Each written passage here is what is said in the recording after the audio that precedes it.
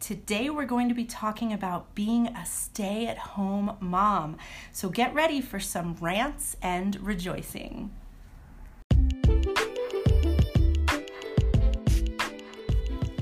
Welcome back to Fashioned by Faith.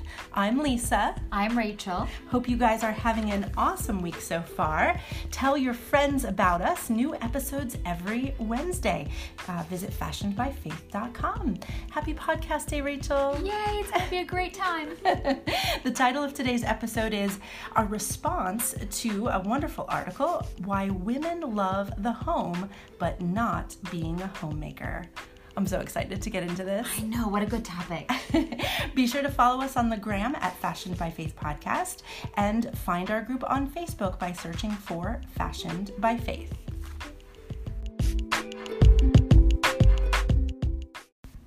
So Rachel, how was your week?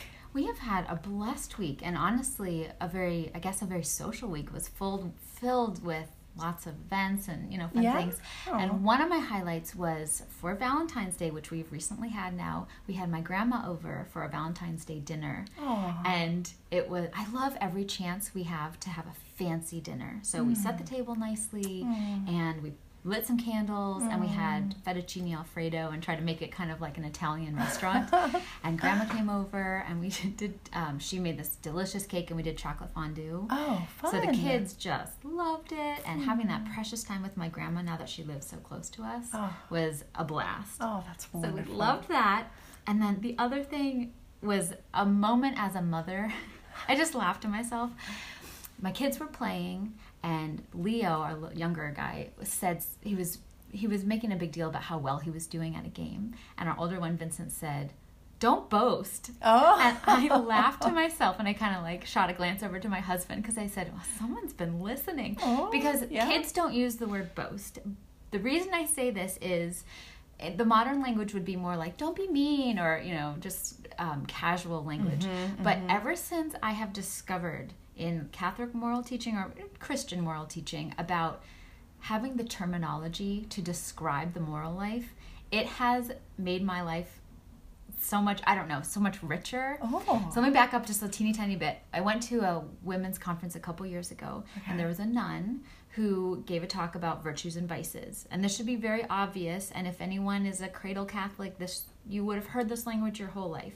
And I grew up Christian, but not Catholic. So Catholics are really good at having the terminology for the discipline. So it's almost like the moral life is our job, and there are terms for the steps we need to take. So rather than having a vague feeling like I might be doing the right thing or I vaguely might not be doing the right thing, we have names for it. It's what the virtues are and it's what the vices are. So I've been using that terminology with my kids a lot because it's so specific.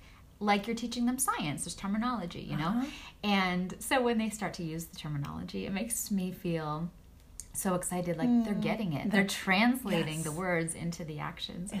Wow. That was kind of a highlight. When do you think you started this, or is it hard to pinpoint the beginning? It's been a couple of years. I know since I like the old ways, and there are books that use a lot of the old terminology for virtues and vices, probably since we started school with the kids, like since kindergarten started with Vincent, I've really emphasized it more. Yeah. But it seems to be so fruitful. Wow. They have words for the actions that we all should or shouldn't do. Yes. I just love it. Oh, that's beautiful. Do you have all of them written down in one place? I don't. I'm actually continually searching for books that would explain them to children better. So I don't have everything that I hope for, but I'm getting it little by little. Like there's a classic book called The Book of Virtues for Children, and it has stories with some of the terminology. We have some of it, Let me share about, I don't know if it was 2 or 3 years. Well, no, it wasn't. It was a couple years ago, several years ago. I started a home curriculum just for my own use in virtues. Did I share this with you?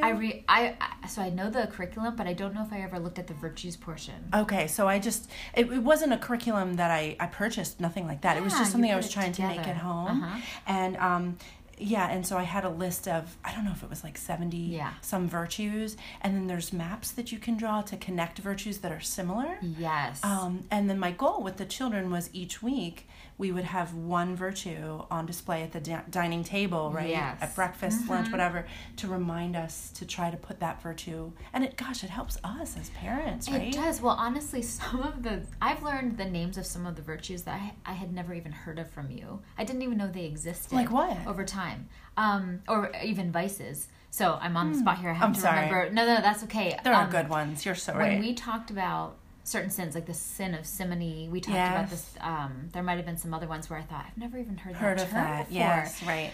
So I can tell that you are up on your terminology, and I want to keep. It does help us too. Mm-hmm. So it really does. I'd love to look at that list. I need to get it out again. I have to admit, I just recently put it away, the binder, because we weren't like doing it. But I'll get it out for you. It is cool. It's nice to have them all in one place. Yeah. Because again, we as humans can gobble that stuff up. Yeah. It gives us direction. I remember when I Googled the Virtues Project. Okay. A website came up that listed a huge majority of, and it had a definition of each virtue right beside it. Wonderful. So. And it is amazing how closely they are related, like cousins and brothers and sister virtues. Right. So there's just so much goodness there, but I feel like I'm discovering it in this period of my life in how powerful it is to give you a compass. It's more about the words for what feels right or wrong. Mm-hmm. And without those words, it's too nebulous. You don't know what's going on. You're right, this vagueness. So that was fun.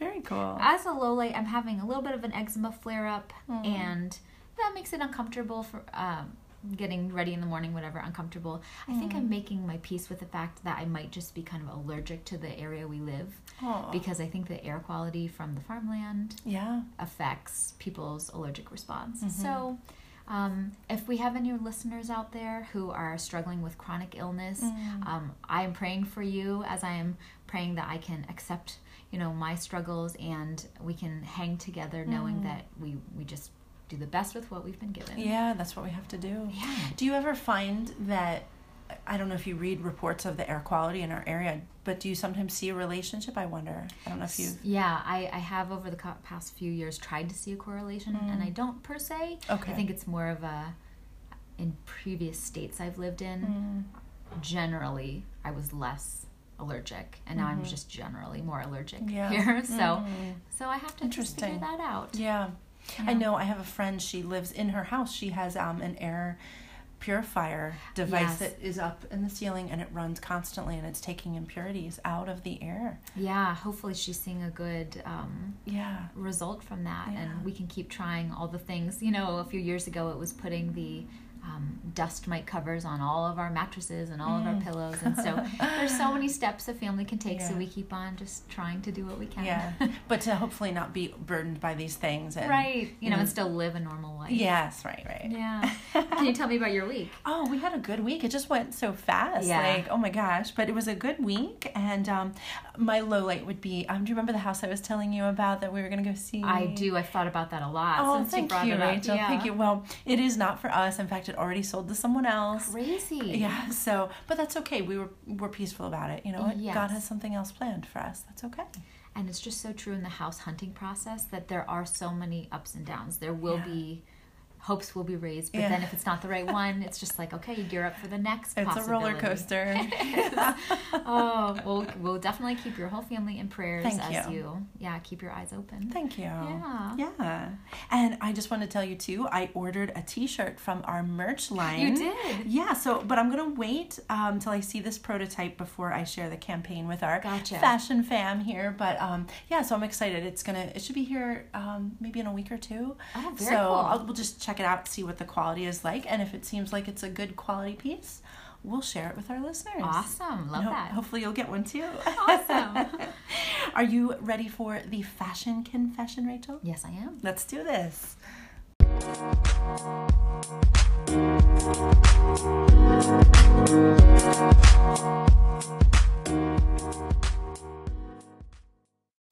All right, Lisa, what's your fashion confession this week?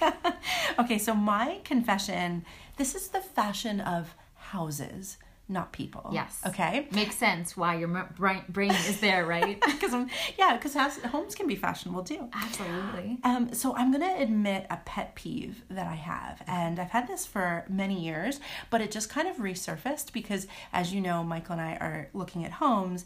And I shared with him, a first world problem that I think too many people they accept out of just routine, and they shouldn't. So I'm going to complain, and then I want to know if you even fall into this. I don't know if you do or not, okay? But here's what I am upset about. I think there are so many beautiful homes in this world with beautiful entrance doors. Yes. And so many thousands, millions, I don't know, people are not using their main entrance door. They are coming into their beautiful home through the garage. And I just don't like that. And I think a lot of people do it. I mean, Michael said, he's like, well, that's how I grew up. My mom and I and my dad, we all came through the garage. And I'm like, I know, but the main entrance, really nobody uses. Even, when you have guests over, you just come through the garage. Oh, wow. That's what I was going to ask. Is it more the family doesn't use it day to day, or nobody uses it? It's nobody. Yeah, wow. So, and even here in our home, we come in the side door because, again, it's closer to where our driveway is. Sure. We have a detached garage, but, it just makes more sense to come in. Anyway, it just makes me sad that people in this world are not using their front doors. It's almost like the front door is a fixture only, and it's not a door, an actual door. But you should be going through your front door, people. That's funny. Enjoy it. That is so funny. You think about convenience and how people, I do see it like in our neighborhood, I see it a lot. People drive right into their garage and then they get out and they go in. I personally do not like parking in my garage because we're blessed in the fact that we can park in our garage. We can fit 2 cars in there, but it's tight, and with the kids getting out of the car seats, I really much prefer space, even if it means scraping off snow from the car. So we use our front door all the time. Yeah, so you park in the driveway then you walk to the... We do. And I know some people like the look of the cars tucked away and hidden in the garage, and it just, kind of lends itself to the overall look.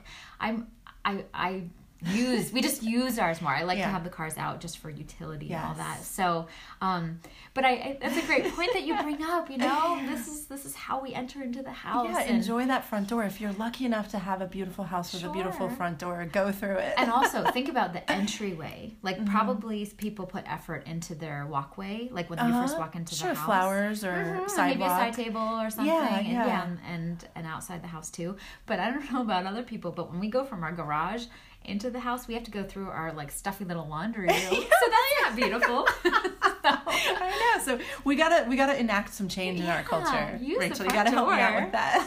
Sure thing. So what's your confession this week? All right. One is a trend and one is my favorite thing. The trend smacked me in the face this week. I went to story time at the library with the kids, and so I was surrounded by these beautiful moms, and one of them was wearing beautiful makeup. She looked amazing, and she reminded me of very much how I looked when I was working. I wore, mineral foundation, really a dusty, pretty soft look. She looked beautiful. And then but I noticed her partly because she was very beautiful and partly because no one else was wearing makeup, including myself. So that's the trend, is just how free so many women in our area are not wearing makeup, going just by themselves. Because how many moms do you think were in that room? Like 10 or 12? Yeah, I mean, probably 12 or so. And then I noticed it, like yesterday we were out with the family. It's just so common. Yes, maybe the older the kids get too, or the more children there are in the mix, the more the makeup goes to the side. Yeah. So I like this trend on the one hand because I am doing it also. I don't wear much makeup at all, and there's a freedom in it. The only thing I miss is the fun of makeup. Makeup is fun. Yes. But it isn't a necessity. So that's what I noticed. You're right. I'm glad we have options as women. I think so too. How fortunate we are. Oh, we certainly are. And probably the biggest gratitude is that we do have the option to not wear makeup and we're accepted. We don't have to be all dolled up that way. Can I just share something that makes me think of, it's sort of similar. Something I'm noticing is, when I was younger, myself and my friends, when we would post images on social media, I think we cared more about how we looked. Oh, sure, yeah. Okay, and today, because of the children that are in our lives that we love so dearly, I am seeing people pose with their kids with these just joyful faces that are not posed in any way. It's the kind of faces that the last time we wore these were back when we were kids children. ourselves, right? Man. And so it's just delightful to be scrolling through my social media and I see moms and dads, big smiles. Who cares what they look like? They're just so proud to be standing next to their child. Yes. And I am grateful that we are, I love that. Yeah, it's thanks to children that we owe that. You're so right. And it brings a genuine quality, our true selves out. Yeah. Because you're right, when you're posing to look good on social media, which we've all been there, it is you, but it's a persona. Yeah. And now this is the true family, the true selves. So what a joy in that. I love that. So that's great. The other thing I wanted to talk to you about is my new harem pants. So I'm laughing at myself because this is hilarious. Are they the ones you're wearing? Yes. Okay, right, tell me all about them. I loved them as soon as you walked in. When I think harem pants, I think of, Aladdin, what Jasmine wore, where they're really puffed out in the leg and then really tight at the ankle. Yes. These are puffed out pants, but they're not really tight in the ankle. They're a little more trouser-like. There's all this extra space here. Yeah. What I love about them is they're nice and tight in the waist, so you get that defined waist. You have elastic waistband, nice and thick. It's elastic and thick. They have pockets. They are made out of cotton linen blend, which I love. I can tell. And they're very voluminous. So they're like a trouser, but I'm not quite ready to go to a classic trouser because since I'm just not ready because I did that recently enough that I don't want to do the full trouser. So this feels kind of different. How do you define a trouser, though? Meaning a wide leg trouser that continues to be wide at the bottom. Okay. And I wore that a lot in my working years. Gotcha. And like black pants usually? Yeah, they could be wool, they could be black. Okay. Wide leg. And I know I laugh at myself. I move so slowly in fashion, even if it is coming back, which it is. Trousers are definitely coming back. I'm just not ready to do it again. So this is a compromise for me. Yeah. Because the leg is shaped differently near the ankle. There's a femininity to the silhouette as well. Can you stand up one more time? Sure. And just stand back for a little bit. When you have, they kind of look like almost like a skirt, a long skirt. Right. Because they're balloons. Yep. But then obviously they're these fun pants. And so then that's very functional and I can run around and do whatever. And I'm loving them. They're so comfortable. Right. So and they're a beautiful gray color too, which is a good neutral. Yes, and neutrals are absolutely my favorite right now. When I talked about minimalist style clothes a couple episodes ago, it occurred to me also the reason I gravitate toward this is because it is not specific to a time period. It is not specific to a trend. You can wear it whenever, and you look. Right. The only people you look like are the people who are dressing this way. Yeah. But since I am not a religious sister, for instance, and I'm not wearing a habit, I like the idea of having clothes that are so neutral that I can be, if I'm trying to be simple in my spirit, I can wear clothes that are simple year after year, and it doesn't matter with the trends and the tides of fashion. Right. So there's almost a detachment from trends in being able to wear clothes like this, I guess. Right. You're right. So these are my fun pants that I wanted to share. Did you have to hunt for them, or? I did a little bit, especially with the material I was looking for, but I found them on Amazon. On Amazon? Yes. Amazing. Of all places. Wow. Yeah. And they have free returns. It took me 3 tries to get the right size. The right size. Oh. So they were free returns, thank goodness. Wonderful. And may I ask how pricey they were? Or? I would say in between. Okay. They were, I'm trying to remember, I think they were $40. Okay. So that's sort of, for me, in my budget, that's sort of in between. Yeah. But because it's linen and cotton, I was willing to pay the price. Wonderful. Yeah, they're so cute. Yeah, thank you. Oh, so, did you have anything else that you want to share? That's good. Okay. Can I just go into a little bit of, so you remember the last episode I did on the 9 spiritual steps? Oh, I remember it. Trust me. I loved it. So I went to my appointment. And I'll just share with our listeners, it was actually my second mammogram. I went to my first mammogram, and they found a little spot that they wanted to look at more. So thank you for your prayers. I just thank everyone for their prayers, and thankfully I have good news. They looked and it was okay. Praise God. Yes. But I just want to share with you, Rachel, that, oh my goodness, did I experience something different? Because this was my second time going back, and I knew the faces of the people I was going to encounter. Yes. I knew the hallways I was going to walk down. I knew the room and the machinery that I was going to see, everything was the same. All that familiarity that I had, the fear part of my brain must not have been triggered because I had zero pain when the mammogram was done. I had no headache afterwards. Wow. Isn't that and this is in contrast, to the first experience. Where I was definitely in pain and I had raging headache afterwards. Right. So all the same squeezing, same machine, everything. It was like, my kids were just piled on top of me and, we're just like, it's slightly uncomfortable, but no pain. Yeah, right. Like, how could the pain be completely absent? I do find that to be mysterious. I mean, you're so right about the brain. Certain other areas of your brain were being triggered, let's say because maybe you were getting comfort from the nurse or you were praying for me.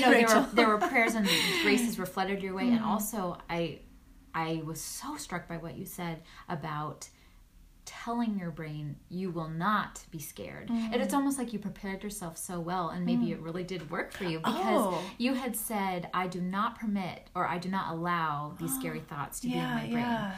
I heard a psychologist once describe that same technique as thought stopping, where you could say, stop it. I'm not going to think this way. And I didn't love the way she worded it because it sounded mean. Who wants to be mean to themselves? Yeah. Stop it. Right, what I loved about what you said was that it was I do not authorize. I have used that technique since then for something else. I don't remember. I was afraid of something and I said, I'm going to try this. And it really, I feel like it really works. Oh, good. Where you really can say to yourself, I am in control of my thoughts and I'm not going to allow this. And so you did that. We were praying. You were praying. Thank you. I think you must have been flooded with grace. Yeah, I didn't go so far as to consider that maybe the lack of pain was from the techniques that I tried. Instead, I just thought it was from the familiarity of returning to the same place. But I have, woken up from nightmares and have said, oh, I do not authorize these thoughts. I do not want to think this. And very quickly, rather than kind of like feeling the residual effects of the nightmare, it was like gone and I could fall back asleep. So that was very helpful as well. That's incredible. I think for me, in terms of us having command over our minds, that's one of the most powerful tips that I have heard. Right. I hope that anyone who's listening can give that a try because we are subject to fearful things and things that scare us and anxieties, but we have more control, I guess, than we think we do. Probably. You're right. You're right. So, I did forget to look at the doctor's hands when I was there. I forgot that step, but it was helpful to look around and notice the people that were around me more so than before, because usually if I go to a doctor's appointment, I'm so focused on myself. Yeah, naturally. Right? And I think everybody else that's there knows what they're doing, and I just feel bad about myself. Right. But instead this time I really looked outside of myself, and for instance, I noticed the receptionist, she was out of breath, her computer wasn't working, and so I just started praying for her, and anyway, and then I just noticed so many people that were in the waiting room. There was a lot. I was in 2 different waiting rooms. Gotcha.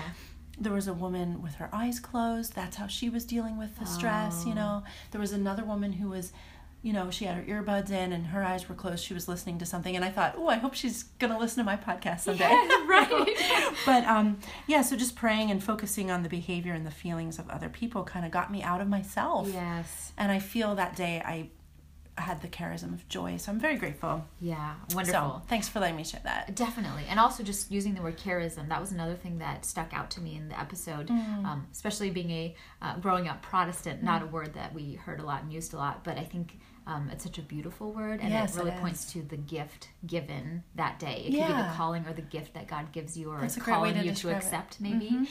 So I really liked meditating on, what are the charisms that God is giving us that day? That's it. Right. Very cool.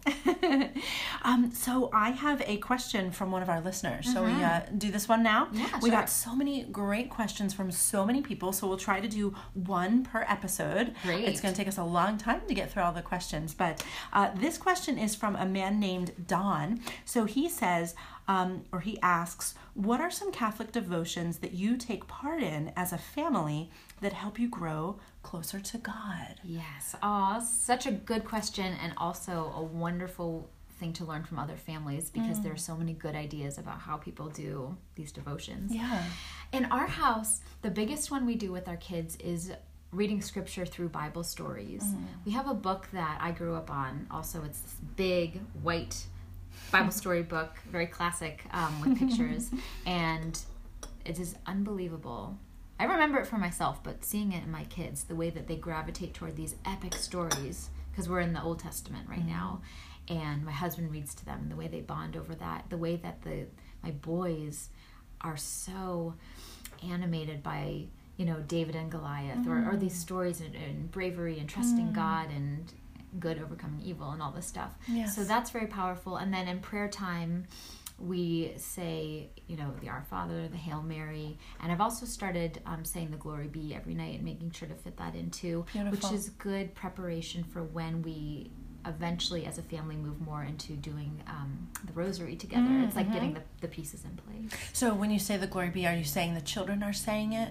I say together. It to them. Oh, okay. Yeah, so like they'll listen, they'll be in their beds. Yes. And then either Andrew or I will say the prayers. And I've started introducing the Glory Be in there because I thought this will be really good. The repetition helps them to memorize it. And we start now. Yes. Yeah. That's so cool. We are so grateful that we've been doing the daily rosary as a family, which I'm grateful for. And it kind of just sprung forth, from obviously the Holy Spirit. Thank you, Lord. Thank you, Our Lady. But our children, since they've ever come into our lives here, always love our close proximity as they're falling asleep. I don't know if your kids are like this. Oh, they are. Okay, yes. So it's like, when we put them into bed, they don't want us leaving right away. And of course we scratch their back and whatever. But even as they're falling asleep, they just want us close by. And so we have found a solution for that. Has been for my husband and I, after we're done doing some back scratching, whatever, to be in the hallway between their two bedrooms. And then we start prayer.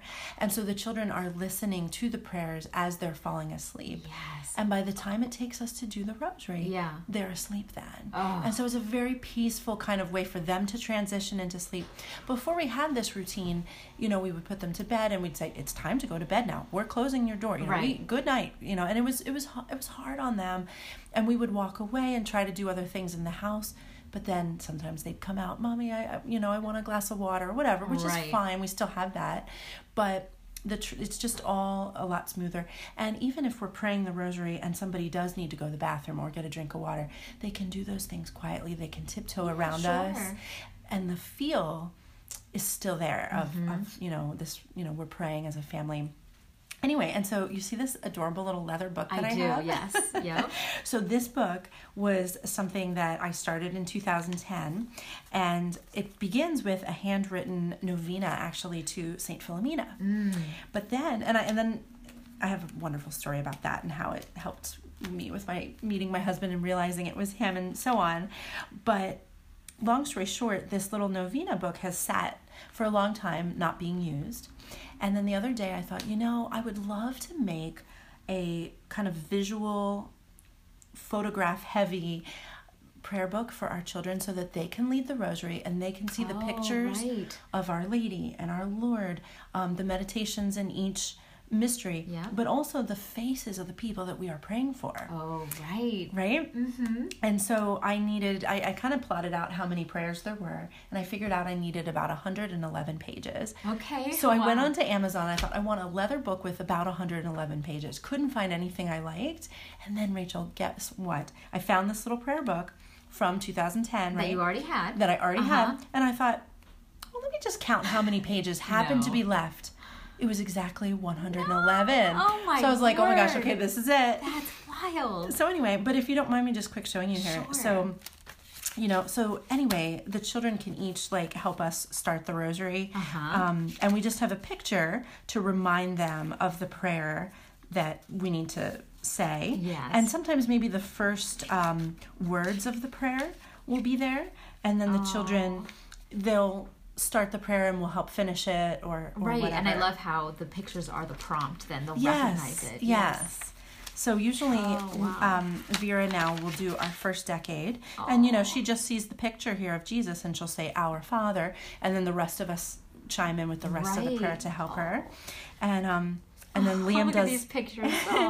Liam does the second decade, and then that leaves Michael and I to finish the remaining 3, and the time ends up just flying by. So. And do you do this version every night at bedtime, or is this the one, or is it a different version that you do during the day when it's not bedtime? Oh, this is the only one we do. Okay, so they do participate. Yes, unless it's late and they're very tired, then we just tell them get in bed and we will be the ones that read it. Gotcha. But a lot of times they're interested in helping lead. And do they do it from their beds too? No, in this case they're in the hallway with us. Okay.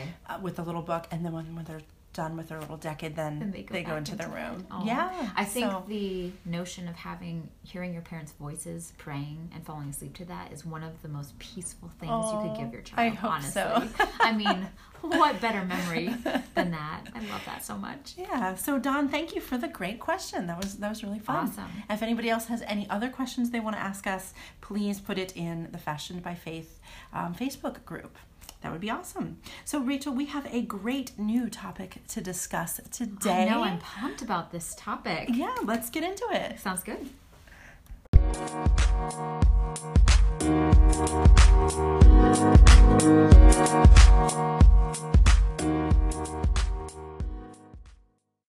So today we're going to be reacting to an article called Why Women Love the Home But Not Being a Homemaker.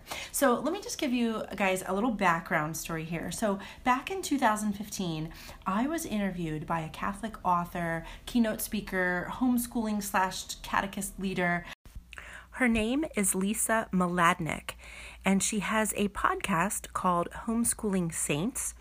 She is a Catholic life coach, TV host, best-selling author, and she's an instructor at the Homeschool Connection. And anyway, her book is called True Radiance, Finding Grace in the Second Half of Life. And I just want to read the back of the book to you. It's beautiful. The promise of True Radiance is simple. Prayerful, faith-filled women become more beautiful as they age, not less. As a woman matures spiritually, she grows in wisdom and holiness. She increasingly reflects a radiant inner beauty that touches others in countless ways.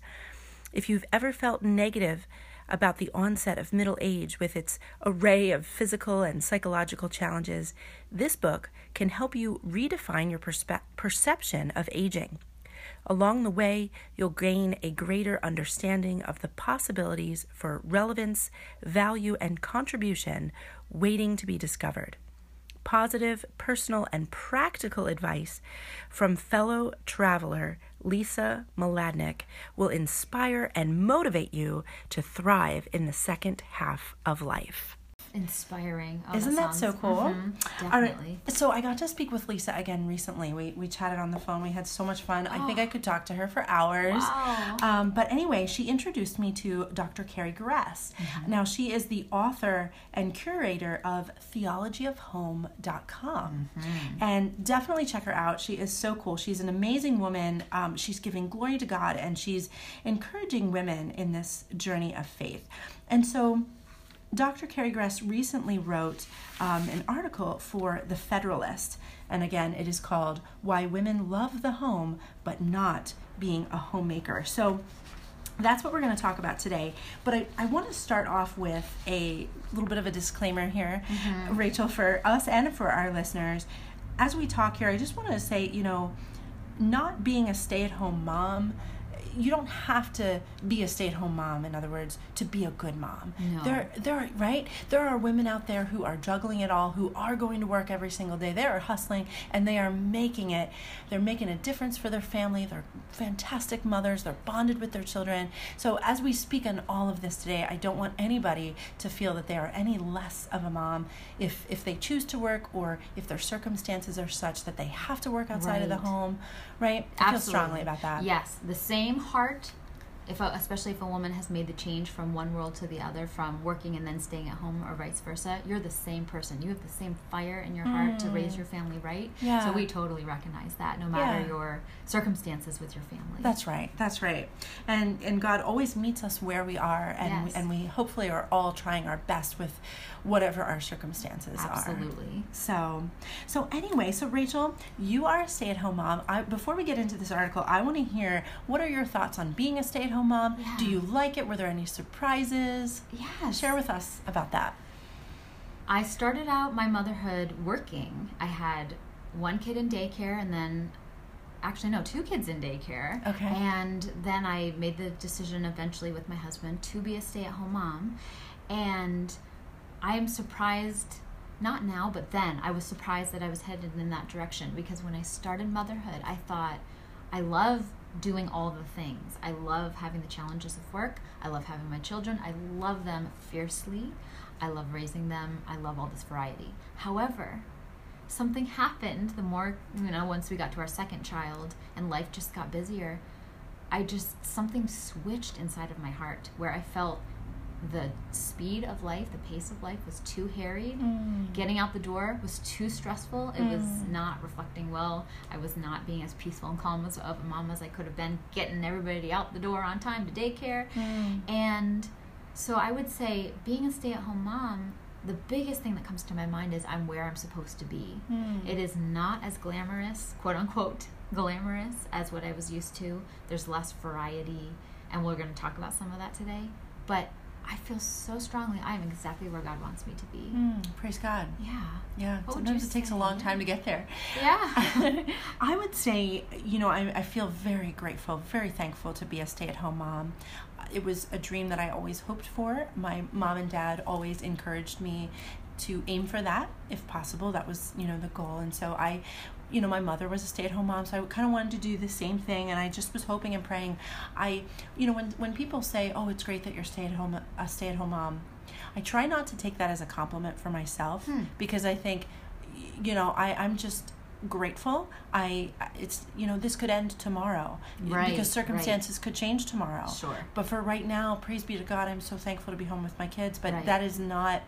I don't get to take credit for that. I'm just grateful. You're living what God has put before you as what feels like the right thing to do. Yeah, right and now. Just grateful circumstances have been the way they are, and so my whole life is really, truly a prayer of thanksgiving. Yes.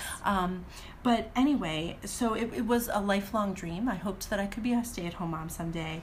But anyway, then after becoming a stay-at-home mom, I had been a teacher, 7th grade math. It was so much fun. But I, did give that up for being a stay-at-home mom. And what I didn't anticipate maybe was the isolation that being a stay-at-home mom brings. Yes. And yet there's this dichotomy, because even though I might experience isolation, I also don't want to run out there and socialize either, probably because my plate is so full. I'm doing so much, being as a mother. Right. So it's like you might feel isolated, but you also don't have the energy to go out there and have fun, and nor the time, right? And I even have understood about myself now as a mother that I don't gravitate toward play dates. They're not always peaceful for me. And the reason is because when there's a play date, you're not really interacting with your children as much because there's other people, blah, blah, blah. And then I maybe don't get to enjoy my friendships as much because I'm still in mom mode, if that sort of makes sense. It does. So I've come to learn about myself that what feeds me best is when I'm with my children to be 100% interacting with them, be as present as I possibly can be. And I'm not perfect at that, especially with, text messages coming into my phone. But I'm working on being as present as I can be. Right. And then for me too, I find good balance, if it can happen, to have one-on-one time with a friend. Just like right now, with you, Rachel, being here recording the podcast. Yes. So, so that was what I didn't anticipate was that isolation. The other thing that I maybe didn't anticipate, or maybe I sort of thought it could happen, is I feel like there's pressure put on women that are stay-at-home moms to have some sort of side hustle, some other way that you're making your money, that there's no way that you could spend all of your time just caring for your kids. There must be more that you should, if you're great, you should be able to do more than just care for your kids. Oh, yes. And so I have noticed most of my friends that are mothers and are staying home with their children also try to do a side hustle as well. And it's great if you're passionate and you're excited about that and you can do it. But sometimes I think, like, how much is it an expectation that we're putting on ourselves when maybe we shouldn't? When we don't need to. Yeah. Yes. And I do think that is going to dovetail so nicely into this article, because we're going to get into a little bit of how work, being a stay-at-home mom, how the work has changed. Yeah. How much time it takes, what the content, what it is, has changed. And so yes. That is a surprise as well, that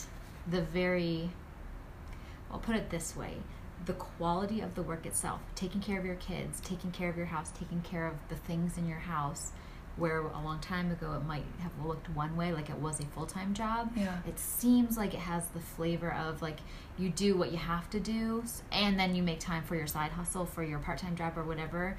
Or not that people do this, but that's what society makes it seem like it should be. Mm-hmm. Whereas, what would it look like if homemaking, we did think of it so much as the job, and the quality of our work and all that we put ourselves into it, if that was satisfying, if that was enough. Yeah, so anyway, we'll get into it.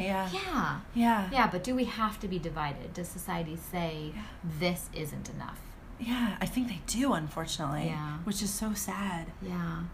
So let's go through the article together. And then as I have like little notes written in, and I have things underlined and starred. I thought it was interesting how there's this, she makes the point that there's a rise in the domestic arts. And you know what? I think Instagram is really propelling that, don't you think? Oh, I'm sure. Instagram, like all social media, people are sharing the projects that they're doing. You see crafting as one tiny example. Yes. Crafting has just exploded. I don't know if you see it with your friends. I have friends who do all sorts of crafting, crocheting. That's beautiful. Quilling. Yeah. She talked about quilling in the article.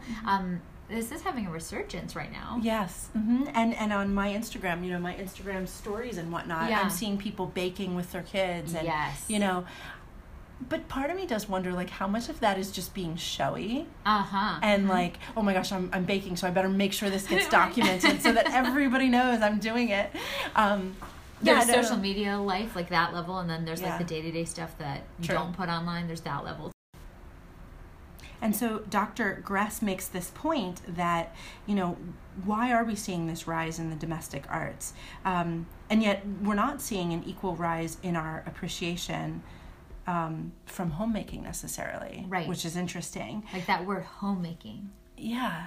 Like, does anyone first of all, does anyone use the word homemaking? And secondly, does anyone take pride in homemaking anymore? I know, that's something so interesting, because I don't know about you, but all my friends use the expression stay-at-home mom. Totally. We've gotten as far away from these old-fashioned terms as we can because of those connotations. Yes. Homemaking, I don't know about you, but what comes to mind for me is that's all a woman could do. So the only job she could have. So she took pride in it, obviously, but society might have thought she did the best with what she had. Oh, homemaking, but the really good, juicy stuff is out in the world. That's what I think of when I think of the connotations around the word homemaking. Right. But we're going to talk about how that's not all that homemaking is. No. And I feel I need to do a better job at making that restful home aesthetic. Yes. This shouldn't just be a landing spot for quick drop things off and run out the door. I have so much work to do to improve as a person, to make my home more of a sanctuary. Yes, and as do I. This idea is convicting to me anyway. Also, just what the difference was in the old days, the thought of what a home would be, what you would put into a home and into your kids to make it be a peaceful sanctuary. Right.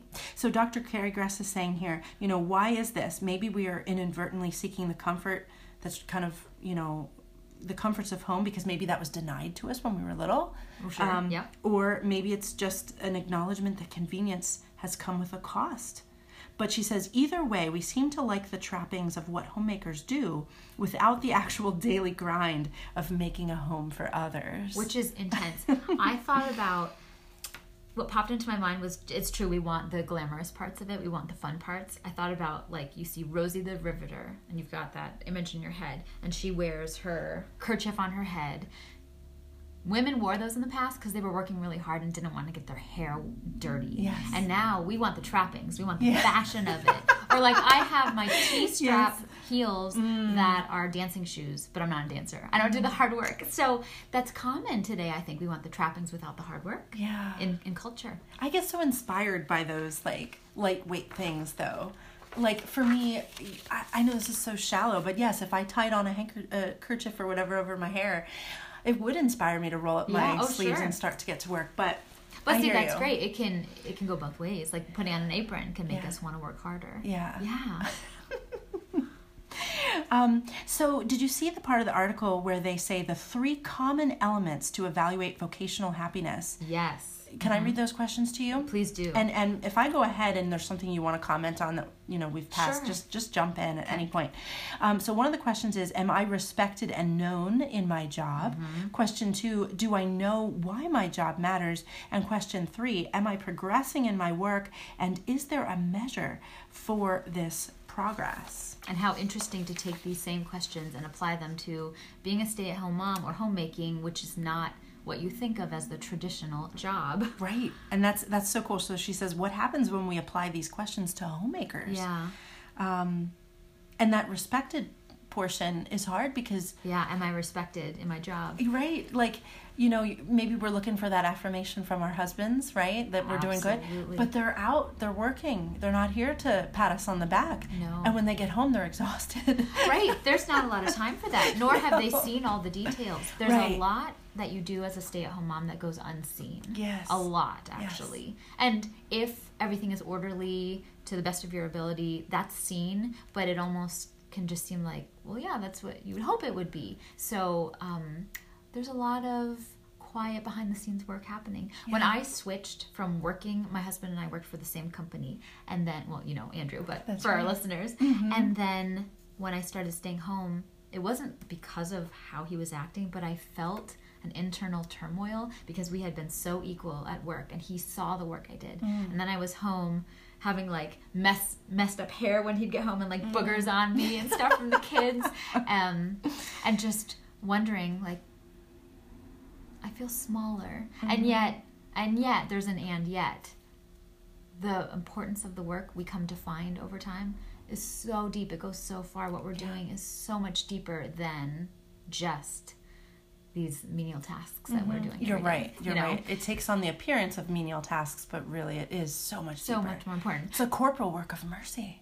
Right? For our children, for our whole family. It's so true. But yes, if we think, who's really seeing it? So we kind of get used to not being seen, in a sense. We see each other. Other moms see each other. But maybe not as often as we wish. Yeah. That's true. We might psychologically see each other and recognize, I know what you're going through, but we might still be isolated throughout the day, on a given day. And it's not like you're going to get that, when I was teaching, I would get observations occasionally, and then I would get a report on how well I did or whatever, and you don't get any of that kind of feedback. No. When you're a stay-at-home mom. Right. You don't. Your measurement is just gut feel. It's true. How you're doing is gut feel. Yeah. Yeah.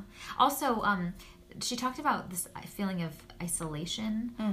So we're saying it's because nobody's seeing us. It's also because being a stay-at-home mom isn't the majority. So you're not canning foods together. You're not quilting together. You're not doing things together that women used to do. Oh, true. Because nobody needs to do the jobs together. Yeah. They are inside your house. Right. And there aren't as many kids running around in the neighborhoods, etc. You're right. So society has changed, therefore making it feel more lonely. Yes. Because it's not, everyone is like alone together. Yeah. Kind of. Yeah.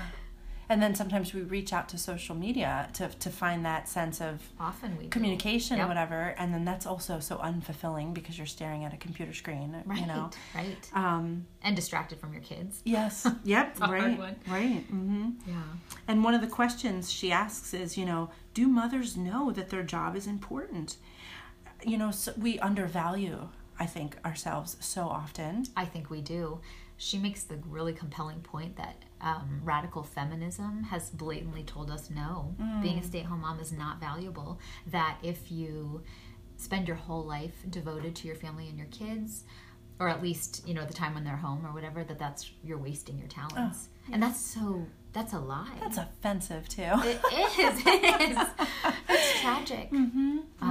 So I can't help but say, little bits of culture have definitely influenced my thinking over time, and we can have an awakening to the true value of devoting yourself to your family. You're right. But we have to deprogram our thinking, I think, sometimes. When I became a stay-at-home mom, a homemaker, let's hope that's the goal, homemaker. I'm going to start using that word. Yeah, let's reclaim that word. Do you want to know what particular event I looked forward to the most. This is so goofy. I might have even told you about this over the summer. I can't remember. Okay, just bear with me. I could not wait for, only our son is in school right now. Our daughter, she goes to preschool and they don't have lunch there. But our son, packs his lunch. I couldn't wait for the day that he forgot to pack his lunch. So I couldn't wait for that time when I could be the hero that shows up with the late lunchbox before lunchtime. I guess because I have memories as a child, forgetting my lunch, and when you're a kid, that's a big deal. Yes. It's like, oh my gosh, I forgot my lunch. What is going to happen today? I'm going to starve today. Right? Yeah. And then when you know that you can call your mom and mom will bring the lunch to you, it feels good. And I remember when I was a kid, I felt such comfort in knowing that I knew where my mom was. Oh, yes. I knew she was home, Absolutely. And she could come pick me up if she needed to, if I needed her to.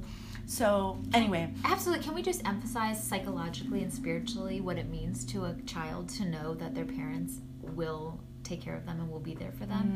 My mom stayed home with us. I have 4 siblings. And her devotion to us, was just incredible and exactly what we needed to feel safe. Yeah. And so now I translated that to my kids. And I do think about my working years and how I felt at the time, like, oh yeah, this is great, we're doing all the things. But right now I'm just saying, no, my boys is such a gift for them to know, like you said, where I am, that I'm going to be there for them, whatever they need, that it isn't depleting myself. Oh, what a shame. It is giving to them something that is so important for kids, a feeling of love and safety. Right. And that hopefully is going to come back to us too when we're old and gray. Oh, yeah. That connection that our children, will hopefully be there for us too. That's when right. we are, when we need them in a sense. Right. Yeah. And I do want to say I did get that phone call. I'm so lucky. I felt so lucky. It was Liam's kindergarten year. Aww. I got the call, and actually it was him on the phone because the teacher let him use his. And he's like, "Mommy, I forgot my lunch," and I was like, "Yay!" And I said, "Don't worry." I've been waiting for this day. I was like, "You're right, honey. I'm so sorry." And I went home and I packed it, and then I very excitedly, very proudly walked into the school with his lunch.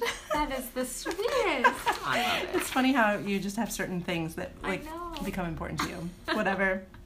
But did you notice how she spoke about, she asked the question, does a stay-at-home mom feel like she is progressing in some area? And does she have a way to measure that? Yeah. Of the entire thing, that really jumped out at me because I need to work at being a better homemaker to make this place a sanctuary of rest and enjoyment. And how do I get to that? Well, I first need to identify my problem areas. Yes, and then I need to suggest some solutions, and then I need to try it, and I need to test it out. And you know what's so crazy, Rachel? I never thought about doing that being a homemaker. Yes. I would do that for sure professionally, instantly, right? Absolutely. If I was teaching and I couldn't get a concept through, or, maybe some of my classroom management, whatever I needed to improve, I would immediately start coming up with solutions, trying things out, measuring it, restarting. But why not with my home and the routines here? I had a light bulb go off for me a few years ago when I was looking at some very old recipe books that a great aunt had passed on to us. And I could not believe how much emphasis there was on excellence in all the duties that a wife would have in the home. So it was things like having a chart for determining the interest rate. Let's say she was doing finances, and I can't even remember. Let's say it was maybe you're going to purchase a new car and you were trying to determine how much it would cost over so much time with the interest rate. These are things that today it almost seems like we might say, oh, well, you are good at math. But maybe someone would say, well, I'll look it up, or I don't know, I'm not good at math. Here, I was just so struck by how every element of homemaking, including the finances, including the degree of the excellence of your math, was part of homemaking. There was pride everywhere. It was in how efficient you were with your laundry. It was in how efficient you were and how delicious your meals were. It was in your finances. It was all the areas. And it put me to shame because it is common in our culture to have our homes be a dropping place. Like, whatever, as long as it's kind of tidy and as long as kids have clothes on. You hear the phrase a lot, well, I kept my kids alive today. We joke that way as moms. But it was a totally different way of thinking, a level of excellence in every area. And so the homemakers were the ones that were made fun of, maybe, or by today's standards were jeered at, like, oh, only a homemaker. But I'll compare them to myself. They were like head and shoulders above where I am with their excellence in all the areas. So I love what you're saying. I'm thinking the same thing. There's a ton of work to do to do homemaking, you know, as like a profession, to do a good job. Yeah. There's an art and a science to it. And somehow we have to make sure that we don't need those exterior praises, right? We're not going to get them anyway because we're kind of isolated here, but we need to be satisfied in our own. This is true. What we do, you know. Yeah, and she made the comparison to a trade or a profession such as a tailor. A tailor would have younger people come in, they would be apprentices, and not only would they learn from the tailor, but they would get the satisfaction of doing a really good job and learning virtue over time. That if we think of homemaking as this this profession, that we will get internal satisfaction by a job really well done. Yeah. Yes. And that's cool, because what if, like, I can't do a part-time job right now. It's just not really fitting in with our family, and I really want to be devoted to the kids if I'm going to be home. Yeah. So it gives me somewhere to go with my energy desires and my energy. And your talents. To do something that is not too menial. I do want to say the other thing that she said, jobs have changed. In the past, women were spinning the yarn for the clothes. Everything, they were darning the socks. Yes. They were canning the food because that's what you had to eat in the winter. Yes. So many of our jobs have been divorced from need.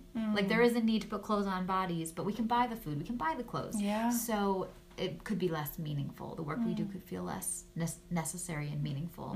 So then that is the question, where do you go with your talents? Where do you go with your desires? And I think that's part of the solution she offers, is seeing them in homemaking as this profession, this really big, beautiful thing. Yeah. And also recognizing that for some people that is why they get a part-time job, you know, that we got to do something with these desires and talents. Yes, she does. She does say that. You're right. It's it was just a very good article, I thought. I just really enjoyed what she said. I also thought this was really cute. She says, no homemaker has ever gotten excited about her progress in driving skills because of the increased hours spent shuttling children. No homemaker ever has gotten excited about how deftly she can sort whites from darks and how quickly she can get wet clothing into the dryer. That just was so cute, and it made me laugh. But I do actually enjoy when you have ironed out or kind of smoothed out a process that maybe is mundane, but you've made it fun or you've made it easier. There's great satisfaction in that. Yeah. Oh, you are so right about that. Yeah. And efficiency. Because then you have taken something and you've improved it, meaning you've used your talents, you've used your brain. Yeah. So I think that's what it boils down to for me. We have the freedom and permission to use our brains to do our best work in our homes. Yeah. Not just the bare minimum. That's true, the best. And when I was working anyway, that was it. It was the bare minimum. Do what you got to do, but then you got to get yourself back out the door.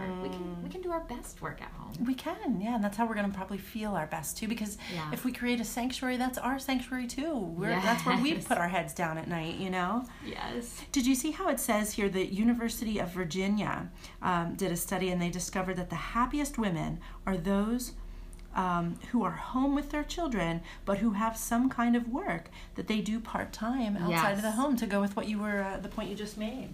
And that is pretty wild, that satisfaction comes from using our talents. Yeah. So if the work is too easy or too mundane or too menial, it's understandable why it might drive us bonkers. Yeah. That we want to do something more challenging. And that's okay. So we can find it, right, even if it's in our own home. Yeah, that's really interesting. So ultimately, we just want to make sure we value motherhood, and we need to encourage other mothers who are in this vocation, you know. Definitely. I loved near the end when she talks about like what is the benefit of it when we can take a step back and see. She said some beautiful things. She said, when we approach homemaking purposefully, we develop... Hold on 1 second. That's Mom calling. It's my mommy. I'll call her back. Oh, I love her so much. No, you can take it. You want to? I'll call her back in just a minute. Okay.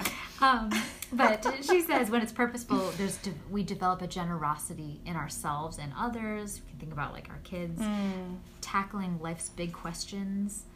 wherever or whatever. I'm imagining your kids ask you, Mommy, what does this mean? That can come up wherever, whenever. Yes. It's so organic. Yes. We see a world anew with wonder, probably because our children are living it, and we're living it through their eyes as well. Yeah. And then we're tested in patience like we're in boot camp. And I loved this. She is appreciating how hard it is when you are trying to calm less of you, keep yourself calm, be there for your family. It is hard, man. Yeah, you're right. Boot camp. It is sometimes. I just love that.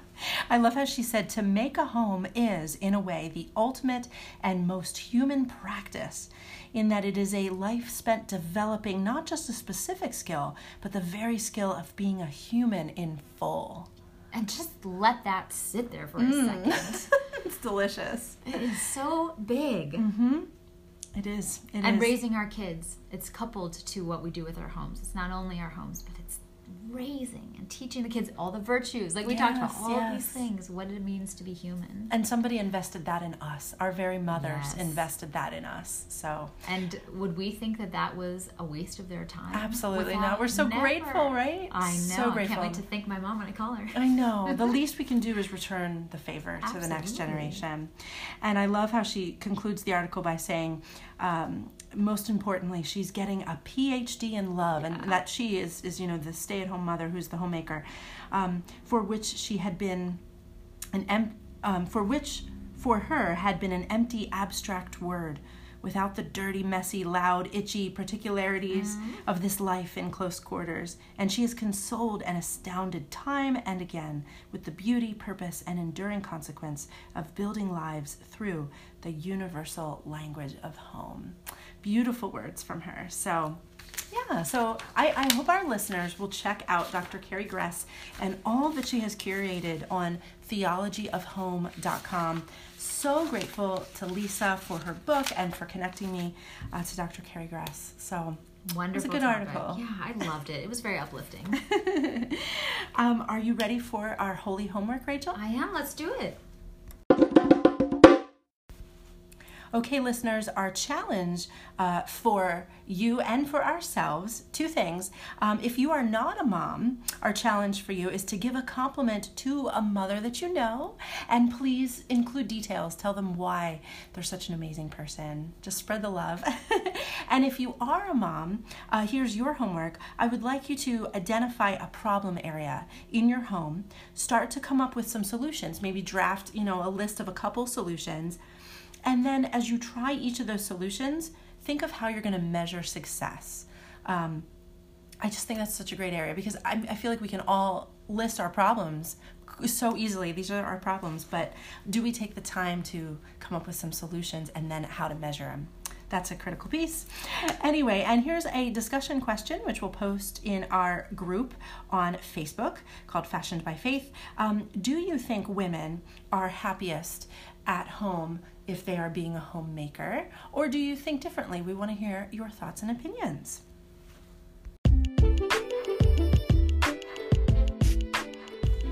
Thanks for listening to the Fashioned by Faith podcast.